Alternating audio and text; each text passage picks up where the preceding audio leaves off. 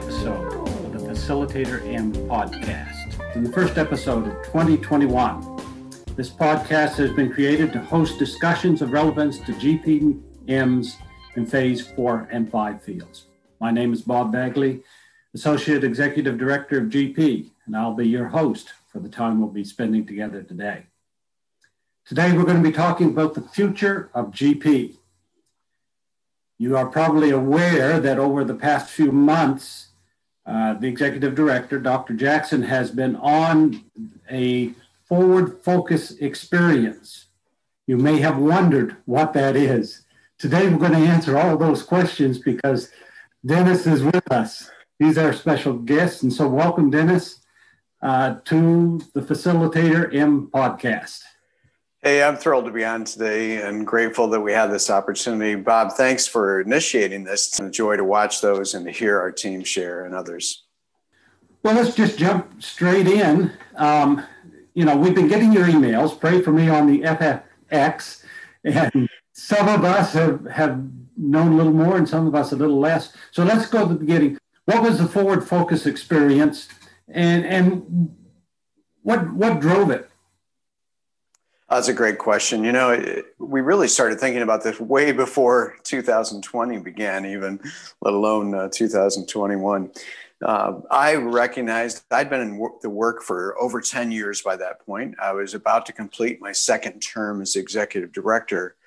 And I just had a growing sense that I required some space. We had talked earlier, is that a sabbatical? And we didn't really sense it was a sabbatical. It was more about saying, okay, what's ahead? But that would require some space for me to sort of get away. So we set aside 3 months. It looked like it was going to be a little easier time to go. I had already cut my travel by 1/3 from the previous year. And going into 2020, it was going to be cut a half of what it had been 2 years earlier. And so it really lent itself. I was hoping I'd be reelected so I could actually do this experience. And because you took on this role as Associate Executive Director, there was some new space in my journey, my life, my travel, my experiences that was really going to allow that to happen. And the real motivation beyond just personal was that over the past 20 years, the landscape of global missions has changed dramatically. And this FFX time was a season set aside to gain clarity on the priorities and positioning of global partners and missions for the next 10 years. I didn't expect to be in this role in the next 10 years at all, but it felt so significant to sort of set the stage and say, okay, what is it going to look like? How are we going to be ready for that? And I made a list and the team made a list. People contributed to all the things that had changed over those past 20 years, and you couldn't ignore most of them. You had to address those issues. Yeah. So, big questions. How did you propose to find the answers? Well, that was, changed by COVID quite a bit. I initially was going to travel. There were places I was going to internationally check with some strategic people. Ben and I were working on a Singapore connection, not only at the Bangkok event, but later with some regional people who are really long-term mission people, mission sending agencies, receiving agencies, even within the Asia context. Lester and I were working at a time in Turkey to gather some of the key leaders from that region to find out what's going on in this area. How could we address that? And then I had a list of other mission leaders in my same role and mission thinkers that I was going to, try to pull together, work together. And obviously all that travel kind of went by the wayside. One of my other priorities was to get with young people. I really wanted to hear from the next generation and find out. And I've actually been able to capture a few of those experiences. But, as of March 13, we closed headquarters for 2 weeks. I thought it might be 3, because this looks pretty serious. And here we are months and months later. The only trip that I did was a fall road trip to the Dakotas and Wyoming, and the Wyoming part got canceled because of COVID.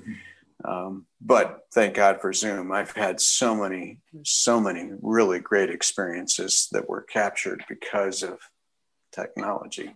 So, yeah.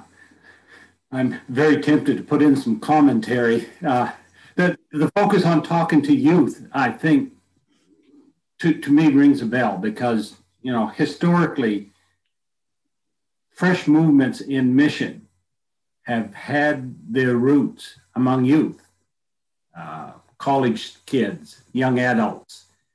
And the future, that's where it rests. That's where it really does.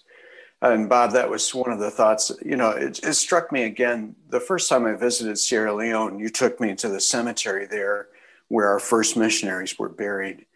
And in my mind, I was thinking, these are people who are 50, 55, seasoned veterans of ministry. And you get there and they're 24 and they're 28 and they're 31 and there's little kids because that's what they had was little, and I'm like, oh my goodness, that's even our heritage, that it was young people that said, I'll go. Mm-hmm. And how in the world do we connect with this next generation? And that was some of the best experiences that I've had in this journey, meeting with college students, high school, even junior hires. Some of them already have a call to missions, and listening to them was one of the great privileges of this time. Yeah, that's a podcast on its own, I think, of how we engage with the emerging generation. But other areas, what were the major outcomes? Were there any aha moments or confirmations or clarifications? Yeah, there were. And I sort of made a list, and I would say that some of these are more significant than others. Some of them opened new questions, and in fact, probably all of them did. But I think I'd begin with just the requirement that we need to have a stronger spiritual base. And I got to tell you, that's probably coming out of my own journey with Christ right now, that I've just sensed a new dependence on him, a new need for dependence. I think that some of the COVID even has driven me to realize, wow, our best plans, our best strategies are not enough. And where God seems to be moving in the greatest ways, it's because people are praying and fasting. And our GPMs have modeled that in so many places and so many ways. Right now, the Albania team recognized that, wrote about that, and they're doing a daily prayer. I get the request. I get to lift it up. Our Turkic Arabic fields, by and large, have led us in some of those unique prayers. A lot of things, Asia, Ibero-America, and then our national leaders around the world. It's not new to them. They get that part of it. We have a tendency to rely on our own thinking, our own planning, our own trusting, and our own money, and some of the resources that are always the best. So I've just sensed that. In fact, we're launching a 21-day prayer and fasting on February 7th, and we're going to do a second one toward Easter, third one towards Pentecost Sunday. And I think that what will happen is our missionaries around the world who are already doing something, this will just be an inspiration to them. We don't need to stop what they're doing. We want to enhance what they're doing. But what would it be like, particularly moving toward Pentecost, to just come before the Lord and ask him to do greater things than what we can possibly do? That prayer focus, sorry to interrupt you. No. Prayer focus, is that sort of growing circles? So the first one, the February one, is a sort of an in-house GP focus, and then we're moving international church. How's that going? Yeah, so what we're doing is we're actually doing a little bit of a test group right now to just see if the materials are working well and the simplicity of it. We're trying to keep it super simple. There's no big, booklet everybody has to memorize and figure out. Mm-hmm. It's just about praying. So then we'll go to their missionaries, and then there'll be some leadership in the North American church that'll be involved in that too. By that point, we will have made contact with as many national leaders around the world through the international board and the representation that we have there to try to spread this, particularly for the event leading up to Pentecost, which is going to be focused again in a prayer event. We were so pleased with what happened last year and so excited about some of the aftermark of that we said, let's do it again, but let's make an even greater global focus on this. And what would it be like if we led a 21-day prayer and fasting coming into Pentecost with a real theme of mobilizing and sending? what would that do to maybe enhance what's happening already around the world, but in greater ways in North America and around the world. And so we have kind of a plan to involve national leaders and areas and the conferences, and just say, okay, what would it be like if we could really do this together? What would it be like if 10,000 people were on that call that night? And just seeing how God might move in that. So, yeah. Exciting. Yeah. After that one, my list is random. And so I'll share some of these pretty quickly. I think we need a new lean. And by that I mean kind of the lean and mean. I think we've been complicated by costs. In the least reached areas are also generally our most expensive areas too. We've got to figure out a way to do that. I'm grateful to Dave Horn stepping into this new development role, and Ben and the team and what they're doing. I think we will address that. I think we can address that. We're going to have to address it, I think, significantly, radically. I don't think that's going to mean pay cuts and all those kind of things as much as it's going to be how else can we do this, and what will be some of the things that affect that. And I think that's going to be significant. One of the ones I'm really excited about is this new marketplace multipliers movement that Dr. Wayne's been really giving inspiration to, but it's been more driven by marketplace multipliers who are really taking amazing steps. I was just on a phone call with Carrie Witcher, who leads that, with Jeff Clark on a separate phone call, and just casting the vision of what would it be like for people who work in the nations around the world, or who might choose to because of being a multiplier. What would it be like if we could come alongside of them, help them with cultural training, help them with contextualization, be a point of care for them even, that they would be missionaries on mission, but better equipped. And one of the illustrations I've used is, I know a young couple that he worked for a major motor company out of Japan. He was transferred there in a leadership structure and growth process that he was engaged in. Spouse couldn't do anything. She wasn't allowed. She wanted to interact with real Japanese people, and it was difficult. She finally started teaching English, which was really great. But I was thinking afterwards, what if Andy, our missionary there, could have come alongside of her and said, hey, let me help you with a little bit of understanding here in Japan. Here's the history. This is not just a regular Asian country. And by the way, Japan has the largest unreached people group in the world. And here's some ways maybe you could share your faith. And I want to also just offer you care. If you hit one of those walls that we all hit, I'm here for you. Give me a call. And how much would that might have enhanced the experience that they had even as a couple? Because what the leaders are telling me in the corporate world is they get a great understanding of the culture of the corporate world, but that doesn't help them meet their neighbor. They do fine at work. They do pretty good at not totally offending people culturally, but it's really corporately driven and not, so what would it be like if we could raise up and come alongside? And the marketplace multiplier leaders are like, oh man, help us. We want to do that better. And we believe that so how could we reach young people who have an engineering degree, who have a business degree, who have a medical degree, who have something in the social sciences, where more and more countries are being demanded to address social issues?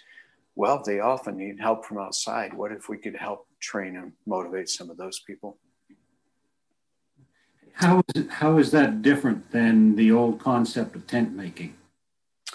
Well, I saw this term the other day. It's not mine, but I think sometimes we've been tent faking. That in fact, we pretend we do something, or the business's mission, but business's mission is usually going in fresh. It's harder and harder to do that these days. And while there's some wonderful success stories, there's also a lot of failures that didn't really work. These are people that are actually trained, ready to go, have a position. We don't have to find a position. We don't have to make up a position. The weakness downside to it isn't a BAM approach. Somebody goes and starts a company. They can bring sometimes missionaries with them to be on the team and have some involvement in the business, but primarily there to be missionaries. But again, it's not as easy as it used to be. That used to be there weren't all the computers that tied the entire nation together. That you try to reach this border. I remember Dave and Brenda talking about how if they got shut down on a border going into Eastern Europe, they'd just try a different border and they didn't track it. You can't do that anymore. And how do we reach those two largest, most populated countries least unreached? It won't be through traditional missions. So, yeah, I'm hoping it's legitimate, because sometimes we faked our way. I drink coffee, so let's start a coffee shop. That doesn't mean you understand how to do a business, but if you can raise $200,000 a year to support that business, you can stay open. And yeah, I want to do this legitimately, and I think again, there's a whole bunch of people out there who are doing that, and want to do that, would love to be on mission. Yeah, I was in a discussion with Dr. Schmidt as he was explaining this, and it struck me, this isn't an innovation. This is Book of Acts stuff, because the early church spread through people in their workplace, whether they were slaves working or whether they were people working in the palace at upper levels of government, and just a natural spreading of the gospel in the workplace. Yeah. Rather than trying to bring people to an evangelistic crusade or a church. Mm-hmm. Church was out there. Yeah, that's really true, Bob. And sometimes we in the church have just looked for these people to pass on money to send missionaries, and that's the only use we have for them, when in fact they can be on mission, and many of them are every day of their lives. But what would it be like if we could come alongside and offer them things that they won't get other places, and partner mm-hmm. with them at every level, and particularly even care? I think what a gift we can be for long-term people to be able to say, I know what you're feeling a little bit. I don't understand the business situation. I'm not trying to pretend on that, but I know what it is to miss family. I know what it is when you feel trapped sometimes, and to be able to care for them in that way. This could be big. Yeah. Yeah, it really could. And we've got great partnership and things moving forward. Ibero-America is already talking through it. They've already appointed somebody in Asia Pacific, a national, Seema Justin, who's a wonderful, amazing leader, to give leadership to it there. And her and her husband, Linus, will partner in some of that. But it's going to be a really great thing, I think, moving ahead. And I think, again, there's an opportunity for us to come on board and partner with them. I do wonder too, the digital pathways, and this is one of those things the new generation is going to help us to do. It's just so natural for them. Mm-hmm. I was talking to one of our pastors I met his son, he dropped out of university because he's got a business going on YouTube, and his best friends, he's never met in person, but you can't tell him they aren't his best friends. They game together for an hour and a half, but they meet together for an hour before that just to catch up and find out how life's going. And I think this next generation is going to open up doors in the digital areas that, in my best and, hopeful thinking, I'd still say, it's about a relationship. We've got to be present. We've got to, learn their language and all those things. And I think those are still critical. But what if we came alongside of them and said, here's some cultural understanding. This is a honor shame culture, and you don't understand that, but we can help you understand that. Are there resources, again, that we can put into those people's hands? They're going to do some things. We can enhance that. And when I've had those conversations with young adults, that's been something they've been very, very interested in and want to know more about. Can you give a real quick synopsis of what some of our creative access places are doing using the digital platform in order to create pathways for discipleship? Yeah, that'd be a great broadcast too sometime for this, although we'd want to be careful. Some of them are using social media to do a very positive expression of the gospel, with an opportunity eventually in those different entries to request a Bible. And would you be interested in having somebody actually give you the Bible and not just send it to you? And those opportunities have opened up, and we're using it in Europe. We're using it in some in the Turkic Arabic world. That's been one of the key ways that people have been seeing some responses. In one of our countries in particular, our whole team just went through a training with this. And what was really significant was all of the trainers were nationals. And that was significant. We haven't seen that before in that country. It's always been missionaries still trying to do their best to train nationals. This is nationals training missionaries how to do it even better, as well as national leaders. And there's been a new groundswell of people very involved and interested in that because of it, coming from the nationals. And they're seeing results, slow still, but more results than we've seen otherwise in some of these places. And again, people can be on a phone and nobody knows what they're doing. And, it's amazing. I think of what Matt Boyer has done to get the YouVersion in Macedonian language, and how many people, thousands that are on that every month, where before they didn't have access to scriptures. In fact, there's very few Bibles there. And Matt's writing curriculum and Bible studies and all these kind of things that are making a big difference. Those are just a couple of examples of what's going on right now. That would be a great broadcast. Good thing I can't see people's faces on a podcast.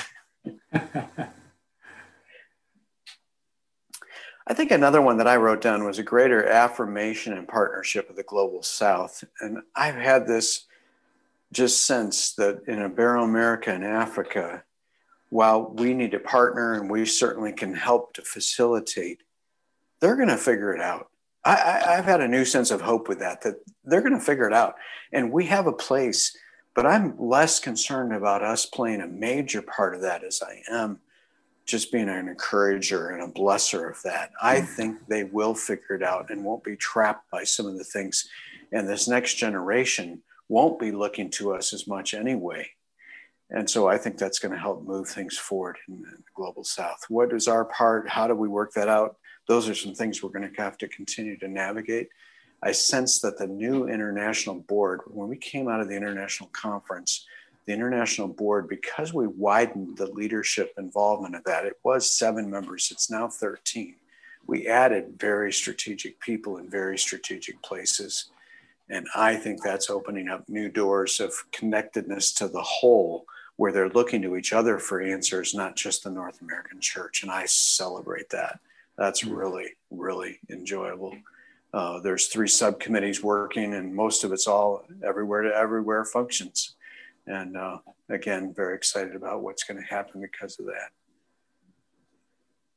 that. This is kind of off the movement, but I think in our North American church engagement, we're making some good strides. Mike Morgan's given some great leadership to that with a team of people. I'm really excited about that.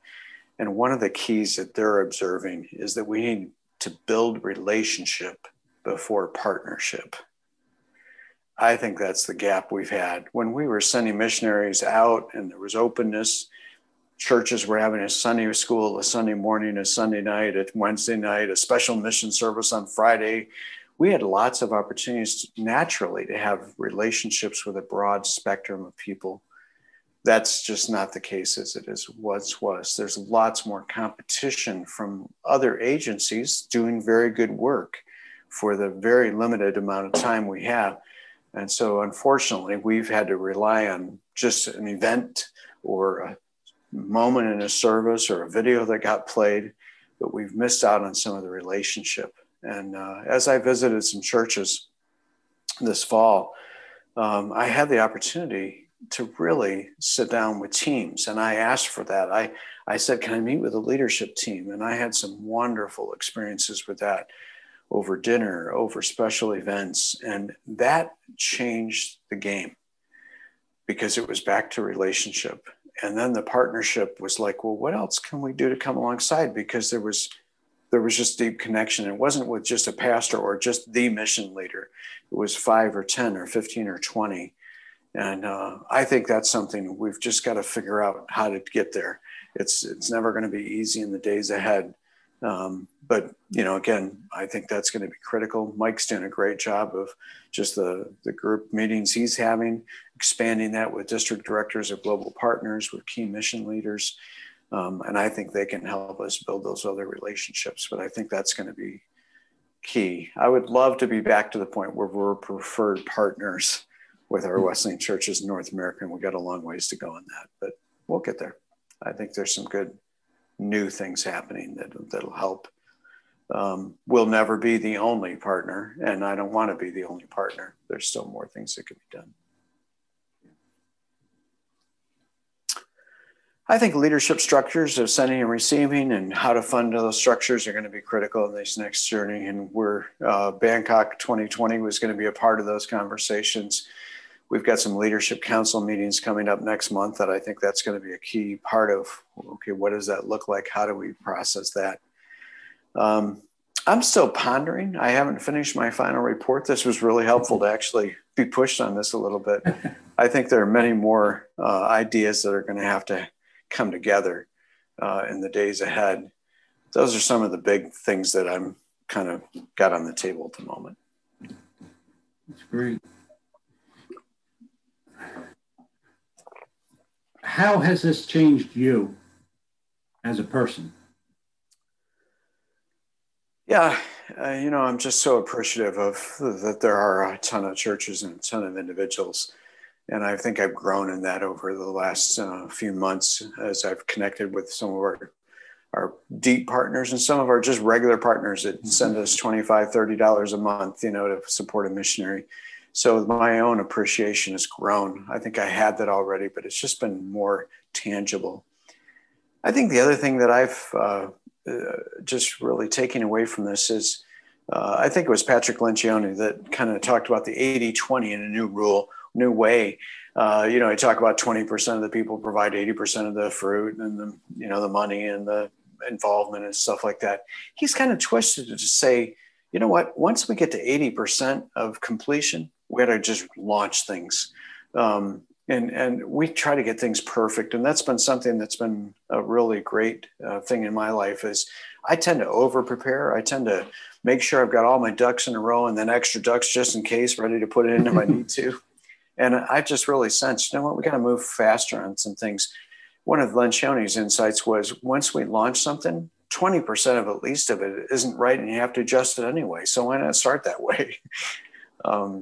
I also had an amazing experience in a coaching experience that I launched, probably back in April or May, and walked through what ended up being a time of healing prayer that it was just a really remarkable thing that I couldn't have done if I had been on a regular travel schedule. I met with this person weekly, only twice in person, the rest of the times in Zoom. But it would have been pretty difficult to pull that off otherwise. And it led to just some really new insights, some fresh realizations of some things that I had said I had dealt with, but probably needed to go deeper. And the Holy Spirit really met with me in some amazing ways during that time. And I continue to see the fruitfulness of that. I have also just reprioritized as I was finalizing my PVC for last year and writing the new one for this year. I've really narrowed it down to 5 things that I'm going to be focusing on and trying to make sure that I'm not doing much of anything else but those 5 things. And a lot of that is investment in relationship, particularly with leaders within global partners, national leaders, a select group that I want to just connect with more deeply and hear more from. I think they're going to be key leaders in the everywhere to everywhere. And then just some priorities of prayer and fasting that I think will go on beyond these 21-day experiences. We've never concluded a podcast this way, but I'm going to break with tradition or protocol or something and ask you to pray for our missionary team. These are unusual days. Pandemic is not over. It's one thing to talk about the long-range future, 10 years down the pipe. But the next year, the next 2 years, there's a lot of uncertainty. There's a lot of apprehension and is my support going to stay in place? Am I going to find a significant ministry happening with the kind of restrictions that our country is facing and so on? So I'd like to close out this time, if you're willing, simply by having you pray for the M's that are serving. I would love to do that, Bob, and I have felt that from them, and I felt that myself. Even this morning, woke up just sort of discouraged with what things are, and then reminded in the scriptures this morning that we have hope. So, Holy Spirit, guide this prayer. And even as I pray that, I sense, Holy Spirit, that you remind us of the promise. Then when we don't know how to pray, when we don't know how to even process and think and strategize, that Holy Spirit, you intercede for us with groanings too deep for words. We're reminded that Jesus, you said, I live to intercede, and that you're always at the right hand of the Father. And even now we sense that we are the benefactors of you praying for us. And so I would pray for our team today. So many faces and names come through my mind, even as I say that. Some of them discouraged today. Some of them wondering what to do even today with their day, because there's so many limitations. Some of them where they've felt like they've been just hitting a wall over and over again. Some who have had great opportunities, and there's some new horizons, and they're wondering how to keep pace with it. They're wondering how long an openness that seems to be new will last, and wondering about that. And even as Bob mentioned, wondering about support levels and people that are affected deeply by this financially, but are caregivers and support providers for us in so many different ways. So I pray, Lord, the verses that I prayed over myself this morning, where Jesus, you said, come to me. What an amazing invitation that we can come to you, all who are weary and heavy laden, and I will give you rest. And I pray that rest over our team today. I pray that rest that goes deeper than just sleep, although some of them may really need some sleep. Some of them are dealing with family and children and education issues, and some of them don't have any of those issues, but they feel so weary because they feel so alone. And some in the midst of even teams will feel alone, and some of them who are not a part of a team. So would you give rest in ways that specifically speak to each individual? And then would we learn from you, and would we find that you disciple us even deeper, and that we would find that you provide for us everything that we need. Thank you that we have a throne of grace, not a throne of power or a throne of judgment, but a throne of grace, so that we can find sufficiency for every need. And so we just thank you for our team. We thank you for our leaders, national leaders around the world. Thank you for the places where you're moving in powerful ways. And thank you where we continue to persevere in prayer and wait to see you do what you've promised to do. I pray all this in Jesus' name. Amen. Well, thank you, Dennis. We appreciate you taking the time and filling us in. I'm optimistic about the future, really am. I think the days for mission are going to be very different, but I think very different in a good way. And I agree with you, Bob. I couldn't be more hopeful overall. God is not surprised by anything that's going on. And one of my friends recently told me, he said, I just have this vision of the Trinity right now, doing a little bit of a dance, celebrating what he's about to do among us and through us. And so I believe you're right. God is on the throne. He's working. He's the harvest maker. Yeah. And thank you to those of you who are listening to us for taking the time. May God's richest blessings be yours today.